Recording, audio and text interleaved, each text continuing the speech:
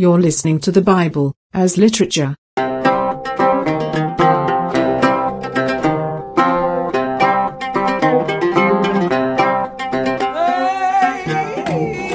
This is Father Mark Boulos. And this is Dr. Richard Benton. Welcome to the second episode of The Bible as Literature. Today we're presenting an interview with Professor Nicolae Roddy, Professor of Hebrew Bible and Older Testament at Creighton University in Omaha, Nebraska. He's also the co-director of the Bethsaida Archaeological Dig in Israel. So we had a chance to catch up with Dr. Roddy at the Antiochian Biblical Institute this year, and I asked him to talk a bit about his work at Bethsaida. Two-pronged career.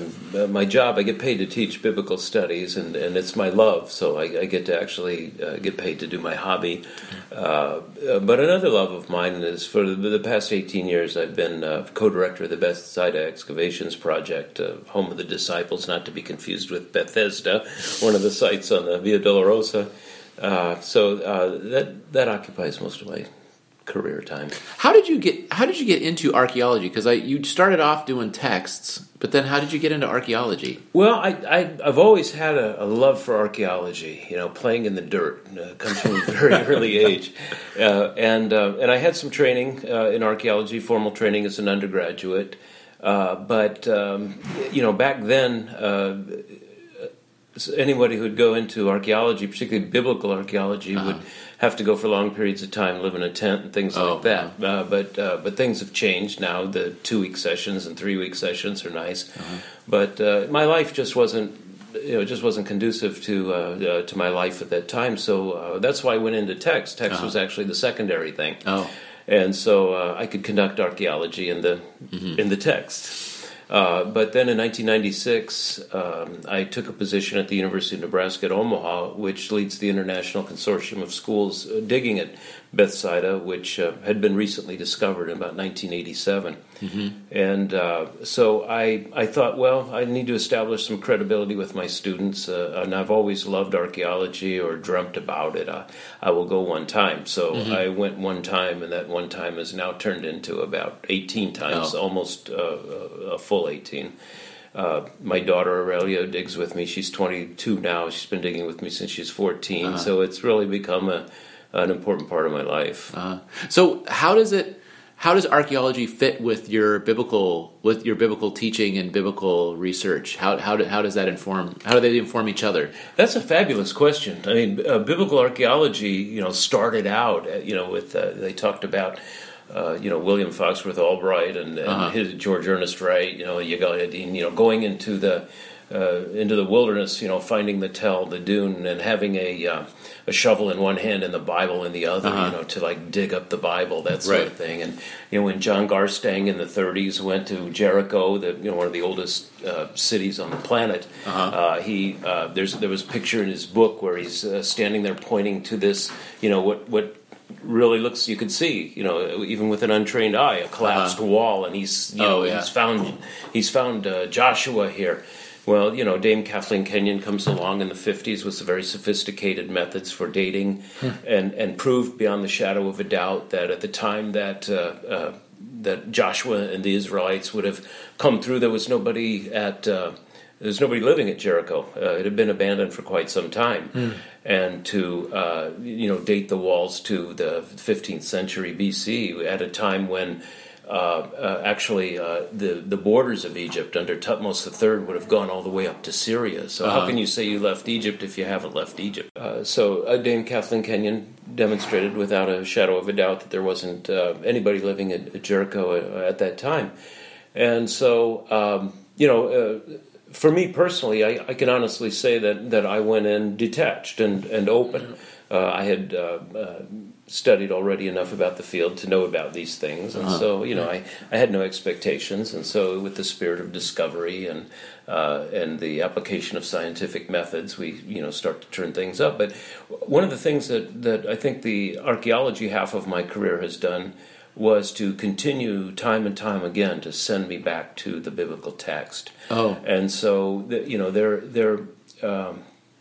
it's really kind of an odd relationship. The archaeology doesn't prove or disprove the Bible, but archaeology does serve to help enlighten certain aspects of it. For example, in 1997, my team uncovered probably one of the best examples of the Bama HaSha'ar, the high place at the gate, anywhere in Palestine, and it's on display in the Israel Museum in Jerusalem right now, and just fantastic thing. Well, we read about these in the Bible, right? So what does one look like? And it enables me to speak with a little more credibility and a little more confidence and knowledge that I know what I'm talking about. It's interesting, this directionally in terms of the relationship between archaeology and the Bible. Typically, when you think about fundamentalism in archaeology, and you always see these articles that come out once every quarter where somebody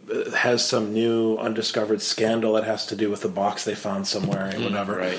But what you're saying, it's not that you're reading the text and looking outward for something to validate the text. It's a very different dynamic. You're looking at it more as almost an extension of the historical critical Antiochian tradition of analysis, where you try to understand the historical setting and how does that. I think so. I mean, when we think of the so-called crises in biblical studies, it's always been, do you take a historical critical method or do you take a literary method? What's going on? And really, I mean, the old days of biblical studies, when it started out, it was Hermann Gunkel. You bring all the tools you have to the text. Sure. And archaeology is just one of those tools. Right. Yeah. Well, it seems to me that there's a difference between using archaeology to discover the world of the characters in the Bible and discovering the world of the writers of the Bible. Mm-hmm. Like that seems like which way are you focusing your archaeology? And first, there was a lot less discussion about the writers. Like early on, 19th century, we're talking about Heilsgeschichte, and it's what are the events that happened that prompted writing of the Bible. So then it's a focus on the events that within the text. Whereas later on, it was like, well, these writers of the Bible are themselves human beings, and so since they are human beings, what's the way that they are? What's influencing them to write the way that they're writing? Boy, that was a great interview. And towards the end there, I really appreciated your observation about the difference between the historical character versus the historical setting, and how that subtle point can actually lead in fundamentally different directions. Yeah, I think it really does. I mean, when you dig up something in archaeology, you dig up a pot, you dig up a figurine, you dig up a coin. You don't know anything about the individual who held it. I mean, we don't have fingerprints that we can dust for here. But what you can start to do is, if you have enough pieces of information, then you can start to construct a society. You can construct a story about a society that would produce it. Again, we're not going to figure out about the guy who wrote this, the guy who picked up the pen, but we can understand what sort of person, what sort of economic strata the guy came from. You can understand what sort of ink they used, and you can even understand what minerals they used to go into the ink. Now, this kind of seems moot when we're trying to understand the meaning of a sacred text, but when we understand more about the society, about the language, we understand about the context, and we understand about how people relate to each other. And this is especially important when we're talking about the Bible, because the Bible is talking about the relationships with power and relationships among different people in society. If we know something about priests from the Bible, so for example, we know that in the Bible, the leaders are complaining that the people are following other gods and that they should never follow these other gods. And we think, well, how could the Israelites be so stupid to follow other gods? Right. And then you go and you dig and you find, the most common archaeological artifact that you find are these little fertility figurines, half a foot long or whatever. Right. Then you're like, this was actually a thing. And one of the things that Dr. Roddy was telling me in another conversation is they actually found a Bama. They found a high place that the Bible is talking about. So we know that they existed. We know that these are real places, and so we can understand when the people are talking when the writers of the Bible are writing, they're speaking about a place that we know for a fact existed. Yeah, but it's interesting. The flip side is, the observation that Professor Roddy made about Jericho, and how they can prove scientifically that there was no presence in Jericho at the time that someone trying to apply the Bible historically would say that there would have been a settlement or civilization there. And, it is important with respect to the Bible's discussion of power, because the fact that there was no one present at Jericho makes it very difficult for the fundamentalists to make the case that the book of Joshua is a blueprint for violence in current events. Right. And the other thing I think is interesting is, we know that there was a pile of rubble in Jericho at the time that this text was written. Right. So, what it is, when you think of it that way, then you understand that the story of Joshua is talking about how destruction comes about. And this is really what the Bible is doing. The Bible is trying to explain, why is there destruction? Why is there death? And that it's always teaching. And so it enlightens that pile of rubble in Jericho, and instead of just being a pile of rocks, it's a teaching mechanism for the people to understand about power and about life and about death. It's so interesting because while you were talking, I was going through this sort of steps in my mind of thinking about how the Bible works and asking the question, well, in the way that the Bible is written, isn't it possible for the fundamentalists to take this and use it to abuse people from the other group or the other religion, the other tribe?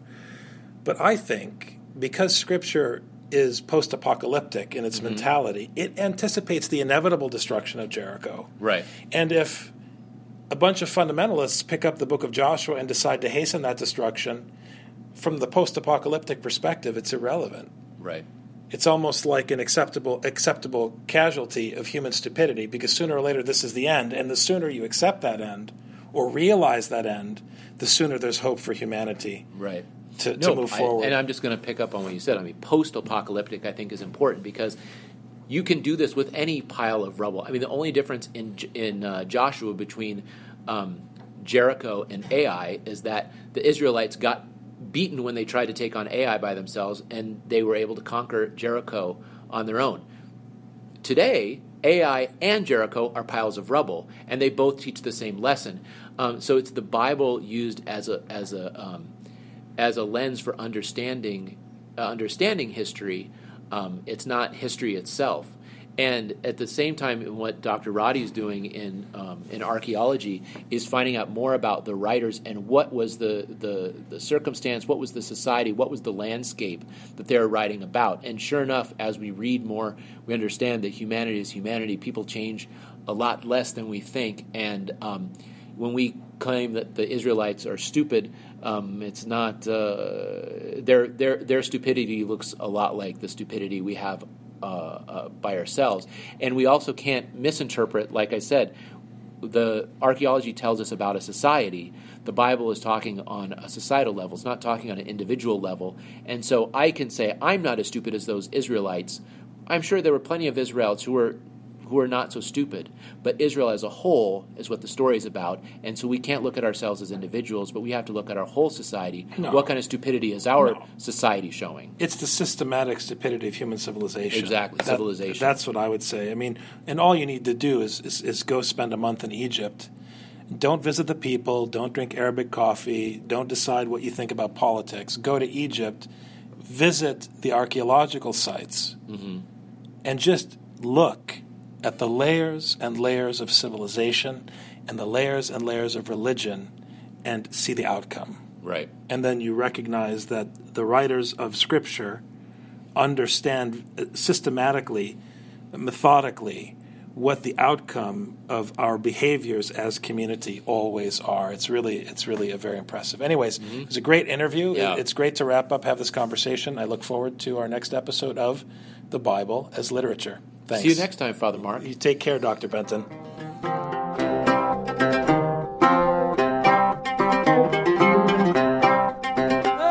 You've just heard The Bible as Literature. Thanks for listening.